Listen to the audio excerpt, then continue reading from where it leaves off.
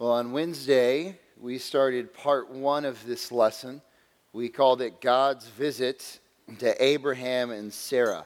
So if you are a note taker, and I hope that you are, go ahead and write that down as the title, God's Visit to Abraham and Sarah.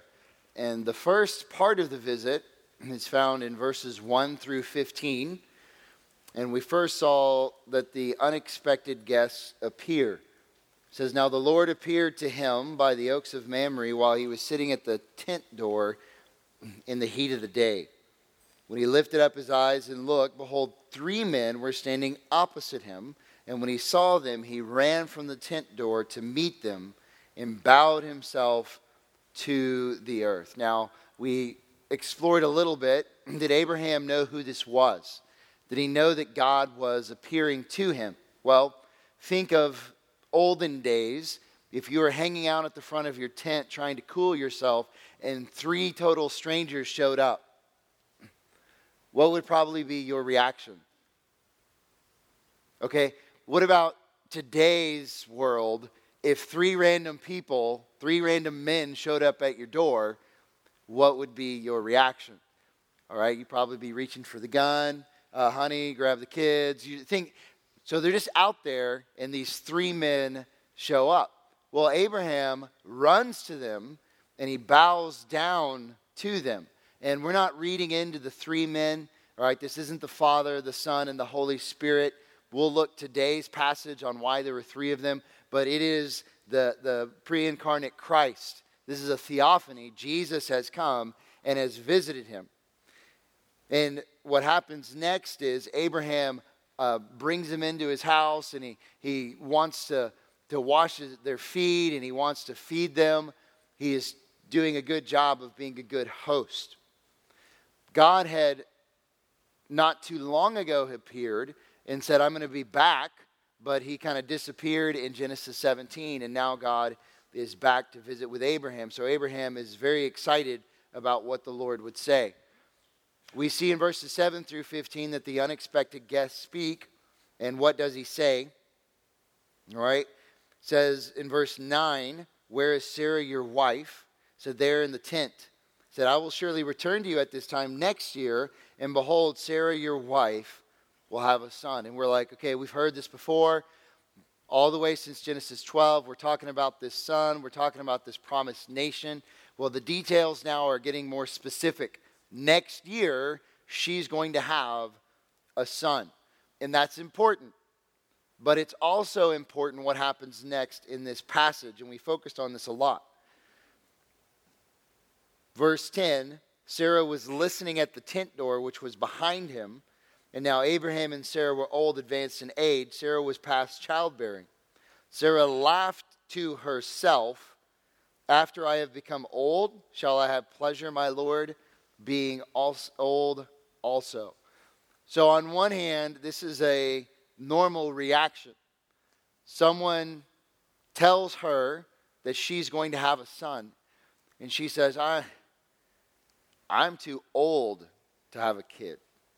I'm too old to have a kid. Like literally, past childbearing. And my husband, he's too old. So how is this going to happen? But we know that when God promises, God makes good on his promise. This is clearly the Lord here. And he's saying this, so she should believe, she should trust. But this has been 2 decades worth of waiting.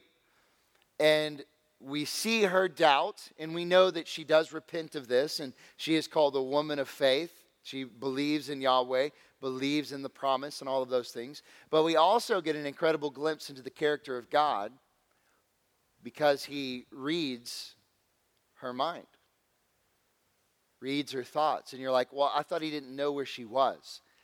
He was just pointing that out. Where is Sarah, your wife? Well, he already knew where she was. He already knew what she was thinking. And here she is laughing at what God has promised to her. Verse 13, the Lord said to Abraham, "Why did Sarah laugh? Shall I indeed bear a child when I am so old?" And Abraham's probably like, wait, she did what? Because remember, he's not reading her mind. He's there with the visitors. Why'd she laugh? And the Lord said, Why did Sarah laugh? Shall I indeed bear a child when I am so old? Is anything too difficult for the Lord? Is anything too difficult for Yahweh? At the appointed time, I will return to you at this time next year, and Sarah will have a son. And when we are in sin, and clearly when we have been caught, we repent. We ask for forgiveness. We don't double down. Did you turn in that assignment? Oh, yeah, Mom, I turned in that assignment. Well, your teacher said you didn't. Well, she was lying. You're doubling down. Here she is doubling down on her sin. She denies it. I did not laugh, for she was afraid. And he said, no, but you did laugh.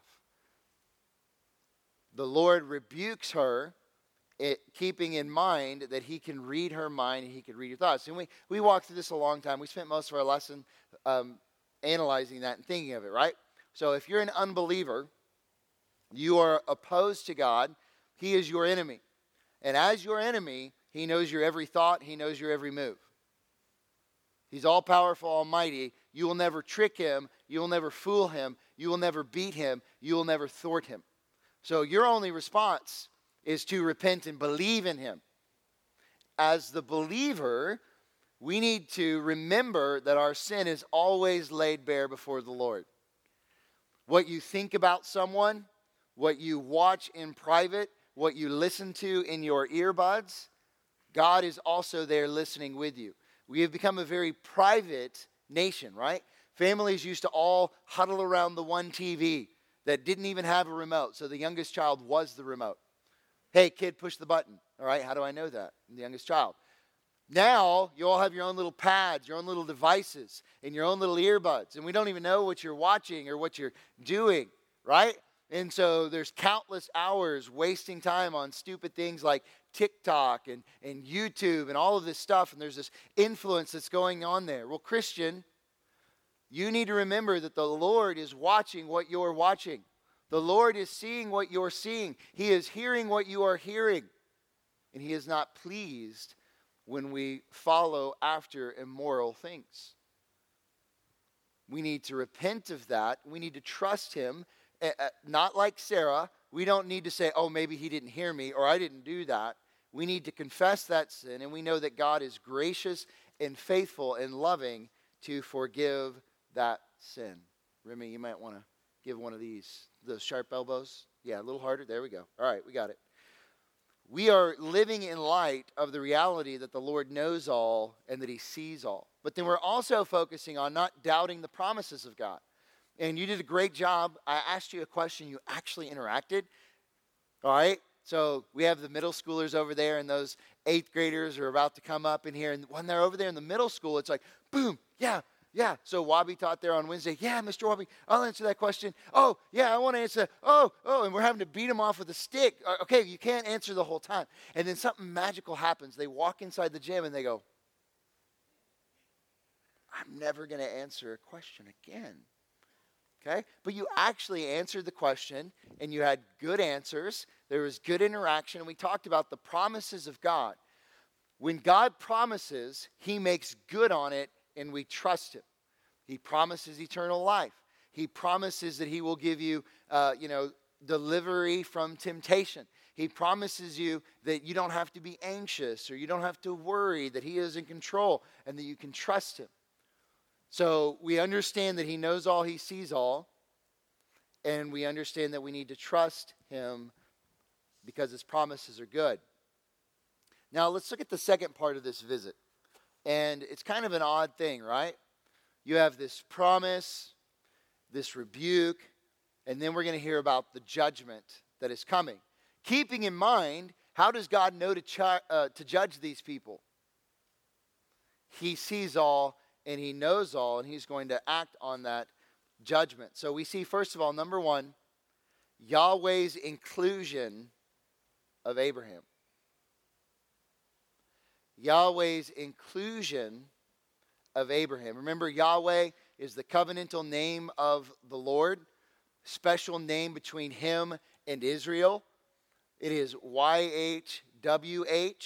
And when you see the Lord in this chapter, in this section, it's really Yahweh. So we went ahead and we have supplied that there. Yahweh's inclusion of Abraham. You know, as a Mavs fan, they talked a lot about, back in the day, Dirk's day, about the triangle of trust. And what they meant was there was Rick Carlisle, who was the coach, there was Donnie Nelson, the GM, and there was Mark Cuban, the owner. And those three formed what they called the triangle of trust, and they included one another on the decisions. Do we trade this guy? Do we sign this guy? Do we cut this guy? And so they were included in those decisions, all right? Well, now Donnie and Rick Carlisle are gone, and it should have been the other part of the triangle that left, unfortunately, okay? So when it comes to youth leadership and the things that we do, I don't just sit around thinking, man, what do I want to do? We actually talk through as leaders, and we include each other in those discussions. So even our reading plan that we have now, kind of the brainchild of that came out of a leaders meeting that we had. And we talked through those types of things as a leadership, okay? God here is speaking to the others that are with him about the need to include Abraham in the thought process of what is about to happen, which is really cool, because this is Jesus, two angels, and they say, this man, we want to include him in what we're doing. So we have a question in verses 16 and 17. The men rose up from there and looked down towards Sodom, and Abraham was walking with them to send them off. And this is, we already saw Sodom and Gomorrah. Remember Abraham and Lot, that they were too big and they couldn't live in the same land. And so Abraham said to Lot, you choose where to go and I'll go the other place. Well, Lot went to this area of Sodom and Gomorrah, and Abraham took the other one. But they're still close enough, right? The Lord said, shall I hide from Abraham what I am about to do? I love that word, hide. It's to cover. So when mom says, did you make your bed? Did you put up your laundry? And then you go, oh, I know my laundry's on my bed. So I'll kill two birds with one stone. I'll just take the cover and I'll put it over the top. And even though it's kind of lumpy, bumpy, all right? Well, that doesn't work with mom. She'll sniff that out. She'll find those things, right? But this is the picture of sin.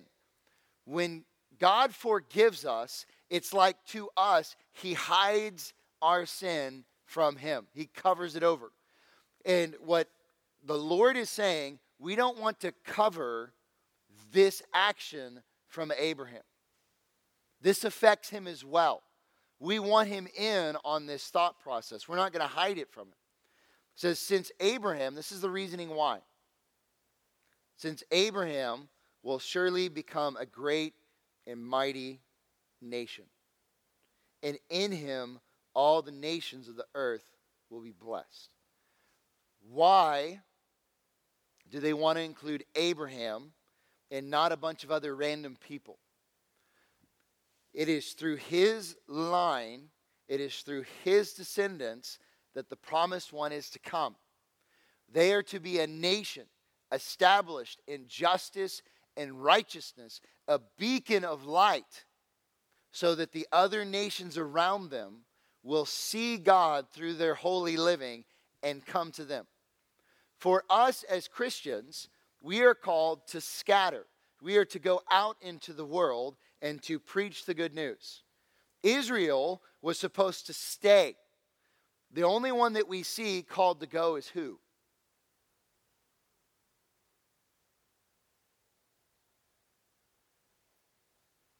Jonah, right? Jonah is called to go to Nineveh. And that's why he was like, we don't really do that. All right? So that kind of blew his mind, and he did a terrible job with that, and we all know that, right? Okay? But Israel was supposed to grow and was supposed to be a beacon of light, and they were strategically placed in a location where other nations had to travel through for different trade routes, so that the teachings of the Lord would be taught to these people as they travel to the promised land. Well, if they want this to happen, if God wants this to happen, Abraham has got to be part of this trust circle so that he can learn what justice and righteousness are. So that was the question. Now we have the answer. It says, "For I have chosen him, so that he may command his children and his household after him to keep the way of the Lord by doing righteousness and justice, so that the Lord may bring upon Abraham what he has spoken about him." This is very important. Abraham needs to understand what right and wrong is. He needs to understand justice. He needs to understand so that he can teach his children, and those children teach their children, and they teach their children. And then what do you have? You have a whole nation of fathers and mothers teaching and training their children. A whole nation committed to the Lord and to his word, so that they may bring others to Yahweh. The word keep means to watch over or to take care of. How many of y'all have younger siblings? Right? There are times that you are asked to what? Babysit them, which isn't a good word, right? Because most of them are not babies. But you definitely don't sit on them unless things go sideways, and that's your only option, all right?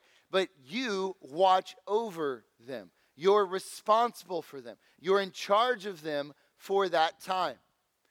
Abraham and his descendants were to watch over the way of the Lord. And a little side note, we know the Disney and the Mandalorian, this is the way, all right? And so what that is, we understand, right? There is a thought process that the Mandalorians live by, right? There is a creed that they stick to. And that creed is a what? Works-based salvation, right? Did you not? That's what most false religions are. Now, I'm not saying that the Mandalorian is a false religion or something like that, but it helps you kind of get into the mindset. And if you're in sin and you're an apostate, what do? Just hop in the water. Works-based thing, and then whoop, everything's saved. You're good, right? The way is Yahweh's way, which is the promised seed, the Jesus Christ, the way, the truth, and the life. We are supposed to watch over this. This is a charge that carries down to us. The church is the pillar of truth. The church loves the way. The church loves the word. We watch over it. We protect it. We guard it. We teach it. That's what Abraham is supposed to do here.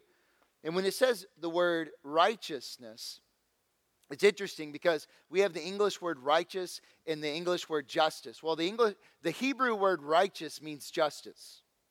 It means justice. It's the human judge or the king's thought process. It includes the elimination of anything breaking the peace and the preservation of good. 2 Samuel 8:15, we see the same word. So David reigned over all Israel, and David administered justice and righteousness for all his people. To us, this is an easy concept. The king is acting on behalf of Yahweh. So you have Abraham, Isaac, Jacob, Joseph. We know that it goes to Moses, and then from Moses to Joshua, from Joshua to all of those judges. But then after the judges, it was Saul, and then it was David. They are supposed to administer what is right, justice, righteousness, what is fair. And we say, yes, that's what government should be. But is that what government is? How many rotten, vicious, terrible kings have been out there? How many of them are all about me, myself, and I? How many of them are incredibly disgusting and vile? That's what the world governments are. But they were supposed to have a government and be a people that was truly built on justice. You know, I talked about that idea of how they were to be a beacon of light that the nations would draw to. How did Israel do with that? Most of the time, not very good. But we do have an example of that with the Queen of Sheba. Solomon was doing a lot of good things, All right, we know that he sinned in various ways, egregious ways. Later in life, he repented of those. But the Queen of Sheba in 2 Chronicles 9:8 said, "Blessed be the Lord your God, who delighted in you, setting you on his throne as a king for the Lord your God, because your God loved Israel, establishing them forever. Therefore he made you king over them to do justice and righteousness." And the Queen of Sheba, she's reiterated in the New Testament.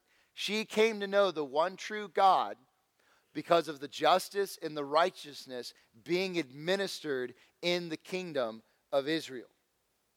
The word justice is a decision or a judgment. So you are to make the fair, the just, whatever is in line with God's truth, decision. And we see that same word in 2 Chronicles 9:8, justice and righteousness. How does God interaction in this chapter help with this? I think that's what we need to get back to, all right? So we kind of zoomed in on why Abraham was included. We got that, right? Now we need to think, why is this Sodom and Gomorrah thing, how does that teach Abraham about righteousness and justice? God doesn't make decisions lightly. God takes the truth, he takes the facts, he takes his character, he takes his law, and then he uses that to judge righteously. He has looked at Sodom and Gomorrah, and though he is a God of love, he is a God of grace, he is a God of mercy, this is a wicked and corrupt people who have not turned from their sin. And being compatible with his holiness and with his wrath, he will weigh the facts and he will make a decision and he will pour out his wrath upon Sodom and Gomorrah. And he wants Abraham to look at that decision process. Why? Because Abraham is the patriarch of God's chosen people. And he wants God's chosen people to use that same thought process in making their decisions. Let's see point number 2. Yahweh's inspection of Sodom and Gomorrah. Yahweh's inspection of Sodom and Gomorrah. And we won't go too much into this because it's coming up soon that we can hash out exactly what happened and how it happened. And Yahweh said in verse 20, "The outcry of Sodom and Gomorrah is indeed great. Their sin is exceedingly grave." Now, let's pause for a moment. We know that all have sinned and fall short of the glory of God. We know that all have earned the wages of death, because that's what sin is. The wages of sin is death. God would be just if he decided to destroy any sinner at any time. But we have a special case where these two cities are so vile and so disgusting and so destructive that God must punish them and make an example out of them. In raining down fire and brimstone upon them, he has left an example for generations to come to live and to learn from. And we know one of the greatest sins of Sodom and Gomorrah was homosexuality. That's why homosexuality is often called sodomy. Sodom, sodomy. But our society has what? Forgotten that. That wasn't the only sin that was going on, but we know that this city was completely saturated with sexual immorality and with greed and with injustice. And that is the last step of decline and decay of a society, is when they are given over to wanton pleasures, because God has ingrained it in our heart that that is wrong and that is sinful. We take that and we suppress it, and our heart is seared, and we just want to please ourselves. I mean, you do understand in the United States of America, some people are lobbying on behalf that pedophilia should be legal. that child pornography should be acceptable. You do understand that's the world we're living in, right? That is the most gross, vile thing that we could possibly think of. Our world, our society right now wants to call evil good and good evil. I mean, the whole transgender thing shouldn't even be an issue. But it just keeps pushing the limits. And our society keeps going down. Well, here, God is doing something about that with Sodom and Gomorrah. Verse 21, I will go down now and see if they have done entirely according to its outcry, which has come to me, and if not, I will know. Then the men turned away from there and went towards Sodom while Abraham was standing before the Lord. Now, this is kind of cool. Now you realize why he brought some buddies with him. So the Lord came with two angels. The two angels are going to go scope things out. Now, does God need the angels to go scope things out? No, we already know that he already knows the answer. Okay, he's sovereign. God's not like, man, I wonder what's going to happen here. This is kind of interesting one. It could go either way. He already knows, right? But he's given these cities the benefit of the doubt. He's also going to send them to rescue Lot. But he's also graciously doing it because if we heard, hey, their sin was great, so God just obliterated them, we'd be like, man, that's kind of rough. No. When those men come and we see what's going on in the city, we're like, oh, yeah, bring it. These people are awful. These people are wicked, but we get that gracious picture of it, all right? Thirdly, we see Yahweh's interaction with Abraham. So in our outline, we've seen Yahweh's inclusion of Abraham. He brings Abraham into the fold of this thought process and the decisions that are going on. Then we saw Yahweh's inspection of Sodom and Gomorrah. And coming up in the next chapter, we're going to see what happens with that inspection. Now we see Yahweh's interaction with Abraham. Here it is. This is the teaching point. God tells Abraham, these people are wicked and gross. I am going to go find out. I'm going to go do my research. So if you're Abraham and coming up, there is a situation that has happened. What is the first thing that you do in that situation? You do your research. You do your research. And the church practices as well, right? The scriptures teach that if there's an accusation against the elder, that it's not to be listened to unless there's what? There's multiple witnesses. But if there are multiple witnesses that come up accusing an elder of something, the elders take that, they investigate that charge, and they vet what's going on here. How often do we hear something and we make a judgment? Oh, did you hear this one? Did you hear the one about Alfred? Heard he's a robot, right? Did you hear, oh, she said this? Oh, did you know this about him? And then we already make our conclusion before we even research anything, right? God himself knows everything, and he gave Abraham the model.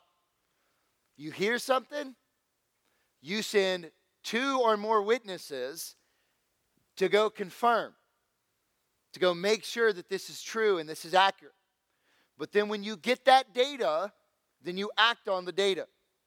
Abraham here appeals to the character of God. He appeals to the character of God. When he hears that judgment is coming, he goes, that hurts him. First of all, he knows that Lot and his family are there, right? But Abraham, I feel, at this age, has a bigger heart to love. And he doesn't want these people. He doesn't want these people to die. He doesn't want these people to be destroyed. And we had this good question with the Q&A with the middle school. Someone asked the question, are we supposed to hate Satan? Are we supposed to hate unbelievers? And I'm like, look, we don't like Satan, but I'm not going to spend my time hating him. He's going to get what he has coming. And I definitely don't hate the unbelievers. So those vile, nasty people, the trolls online that are just trying to rile you up, or the people that are mocking you, we don't hate them. We feel sorry for them. We pray for them, knowing but for the grace of God, that would be who? Me. That would be you. These people are blinded. They are blinded. They are dead in their sins. They need us to love them, to confront them, to call them to repentance. So I'm not going to spend my time hating them. I need to understand them. I need to love them, and I need to live for them. But Abraham loves these people with a general love. And so in verse 23, he came near and said, will you indeed sweep away the righteous with the wicked?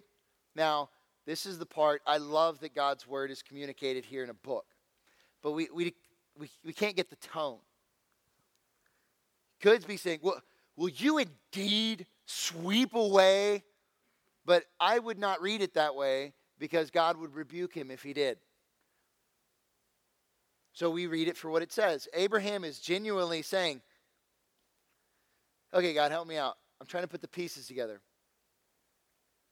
Are you telling me that you're going to go ahead and destroy the righteous along with everybody else? Verse 24, suppose there are 50 righteous. Now, I don't know why he started with 50. I probably would have started with something a little bit lower, maybe with 27 righteous or something like that. But he says, what if there are 50 righteous within the city? Will you indeed sweep it away and not spare the place for the sake of the 50 who are in it? It's a good question. Abraham goes on and says, far be it from you to do such a thing. Well, why does Abraham say that? Abraham has seen love and care and guidance from Yahweh. He's experienced that. So he's trying to connect the dots here and compute this. It says, far be it from you to do such a thing, to slay the righteous with the wicked, so that the righteous and the wicked are treated alike. Far be it from you, now we're getting a little bit more emphatic here, shall not the judge of all the earth deal justly? And what is the answer to the question? Yes. And what Yahweh is showing him, he is dealing justly. He is. But to deal justly at times means that you're harsh, that there's wrath involved. That's what it means. It means making the tough decisions. Sometimes in love, we let people run all over us. In love, we turn a blind eye. When we need to be firm, we need to rebuke, we need to confront. Earlier in the chapter, when the Lord rebuked Sarah, was he not being loving? Absolutely. Her heart and her mind and her attitude changes because the Lord lovingly rebuked her. Now, I'm not saying that you need to go out and start slaying the wicked, all right, raining down fire on them and stuff like that. This is a special occasion. This is the Lord dealing out his justice and retribution. I want you to go to Deuteronomy 1. There's a couple of places we're going to see this. Deuteronomy 1. And all too often, people equate the Old Testament God with wrath and vengeance, and the New Testament God with love and grace. Well, he's the same God. He is both love and he is both wrath at the same time. Verse 16 says, then I charged your judges at that time, saying, hear the cases between your fellow countrymen and judge righteously between a man and his fellow countrymen or the alien who is with him. You shall not show partiality in judgment. You shall hear the small and the great alike. You shall not fear man, for the judgment is God's. The case that is too hard for you, you shall bring to me, and I will hear it. So after the Exodus, remember Moses was trying to do all of this on his own, where he was hearing these different cases. He was the ruler in those things. And so his father-in-law said, you need help. So he came up with like 70 elders, and they were the judges, and they were hearing these cases. But these judges are supposed to what? Exercise justice. Go to Deuteronomy 32. Deuteronomy 32:4. The rock, his work is perfect, for all his ways are just, a God of faithfulness, and without injustice, righteous and upright is he. Does God ever make a mistake? Does God ever judge wrongly? No. We are supposed to take this model, and we're supposed to execute and exercise righteousness and justice the best that we can. But we don't always know the full picture. We don't always know everything, but God knows everything. And his work is perfect, and his deeds are always right. I want you to flip over to Luke 13. Let's pretend for a moment that if the righteous died in this situation, would that violate the justice of God? Going back to Abraham's question, if God decided to go ahead, if there were 50 righteous in that city, and God said, I'm going to go ahead and I'm going to burn it all to the ground. Well, God doesn't do that. God's character of justice is he said, I will spare, right? So his character is loving and gracious and just, but we know that whatever happens, that God is always right and God is always just.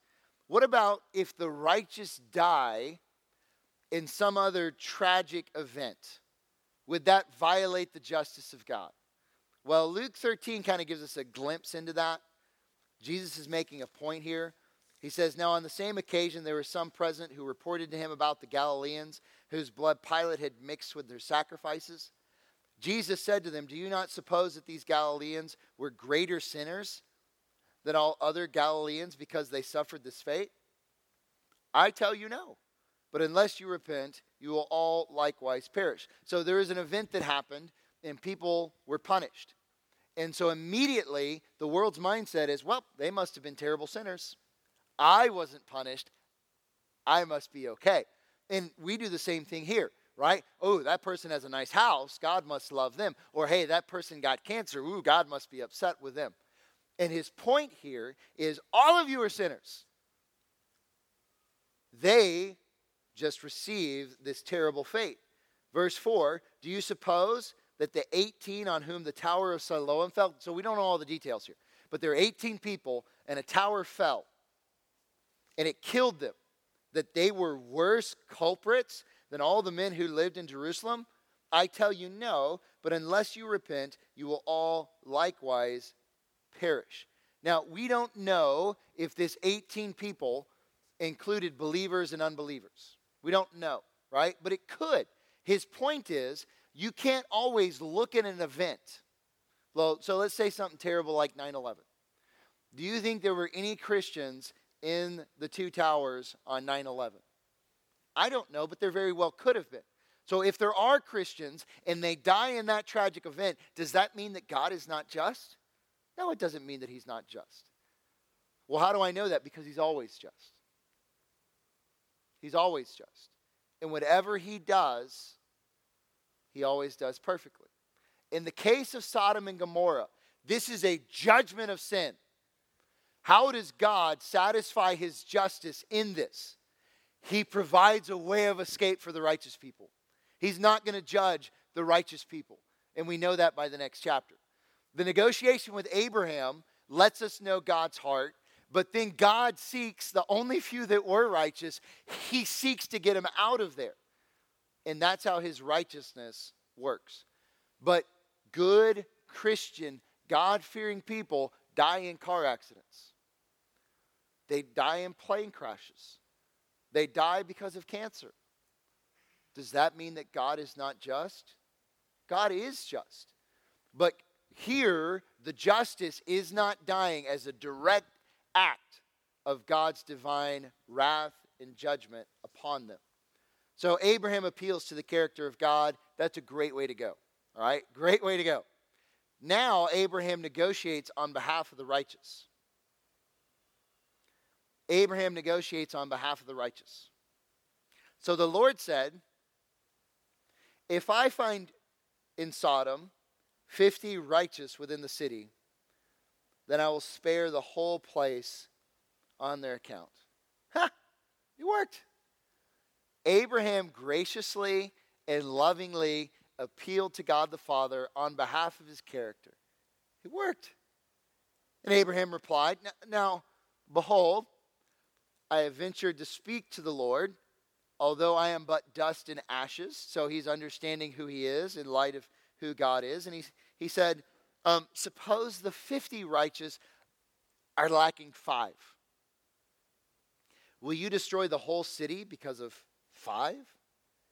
He said, I will not destroy it if I find 45 there. So this is a pretty awesome deal, okay? He said, will you spare the whole city if you find 50? He says, look, I'm going to spare the whole city if I find 50. And he goes, okay, what about 45? All right, 45. Verse 29, he spoke to him yet again and said, suppose 40 are found there. And he said, I will not do it on account of the 40. So this is also the sanctifying grace that comes from true believers, right? If there are true believers there, then they are going to rescue the rest of the city because of their righteousness. He said, I will not do it on account of the 40. You think Abraham's getting a little greedy here? He said, oh, may the Lord not be angry, and shall I speak? Suppose 30 are found there. Now, it sounds like Abraham's kind of being annoying. Would you do this with your parents? Hey, what time's bedtime? Bedtime's 9:30. Well, what about 9:45? Okay, 9:45. What about 10? Oh, 10. What about 10? Stop it, kid. Quit pushing your luck. He's doing it out of a love for these people, and he's being very reverent to God. Being very reverent. And imagine you're the go-between between these people and God's wrath. And so this is a foreshadowing of what Christ will do, right? God's wrath is going to come upon them, and Abraham is appealing to the character of God, trying to negotiate for these people being saved. He said, I will not do it if I find 30 there. It's getting down. Verse 31, and he said, now behold, I venture to speak to the Lord. Suppose 20 are found. Now he's getting greedy, right? He just jumped down 10. Maybe he thought, let's speed this up a little bit. He said, I'll not destroy it on the count of the 20. And he said, oh, may the Lord not be angry, and shall I speak only this once? Suppose 10 are found there. He said, I will not destroy it on account of the 10.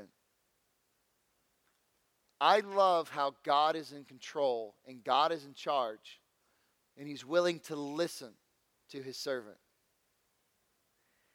He's guiding Abraham through this.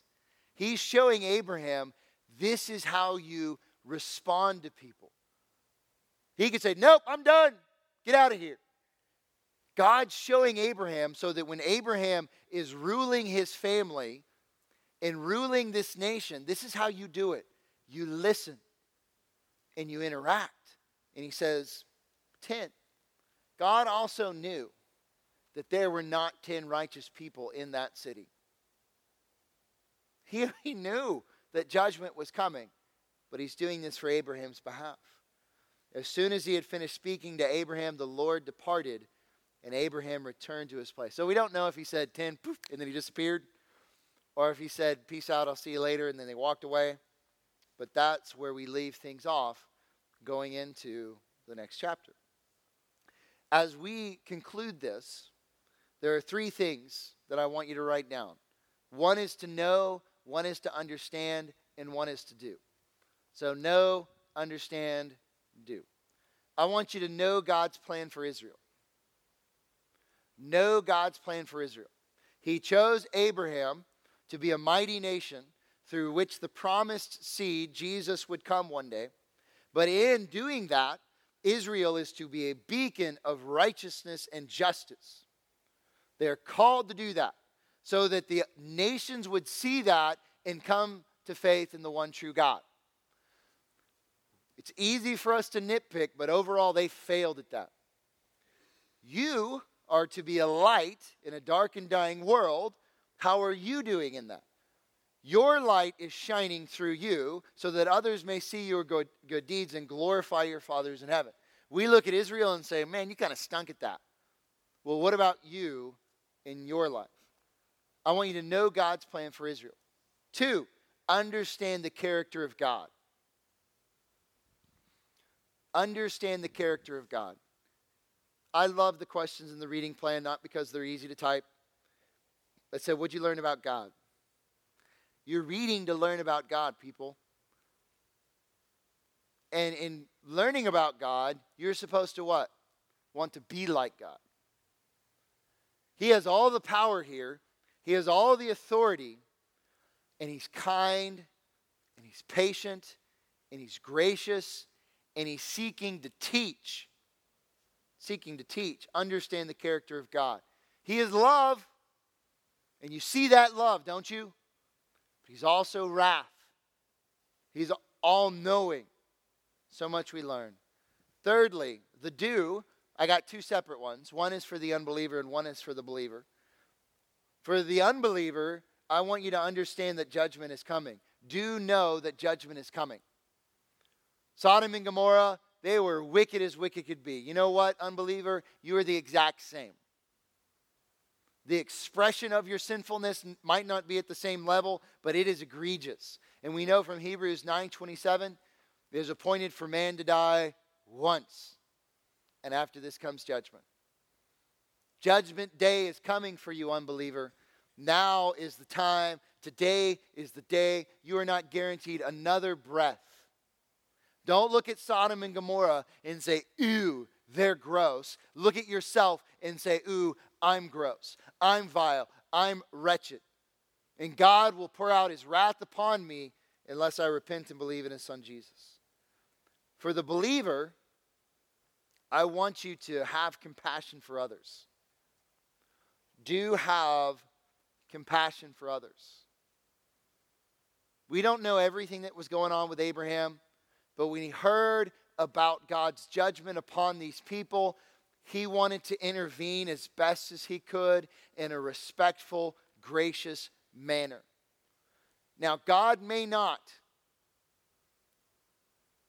100% chance, he will not show up at your door and give you special insight on judgment on someone.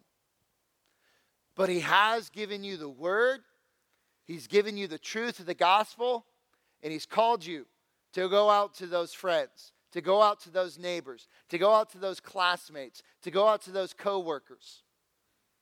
Those that are on the path to hell, and intercede on their behalf by living the life and telling them about Jesus.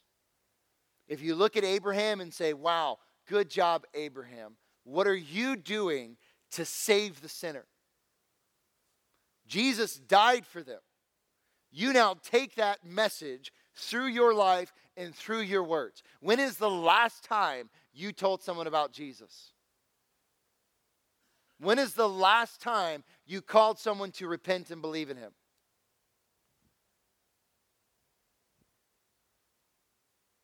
That's what we're here for. Israel lived a life, brought people, and shared God's word. We, the Great Commission, we go out into this world and we preach the good news so that God will save. Let's pray. Lord God, we do love you and thank you for the truth of your word. Such an impactful chapter. So much to learn about you and your goodness and your wrath. Pray that we would apply it, that we would trust you, that we would do what is right in your eyes and not in our own eyes. In your son's name we pray. Amen.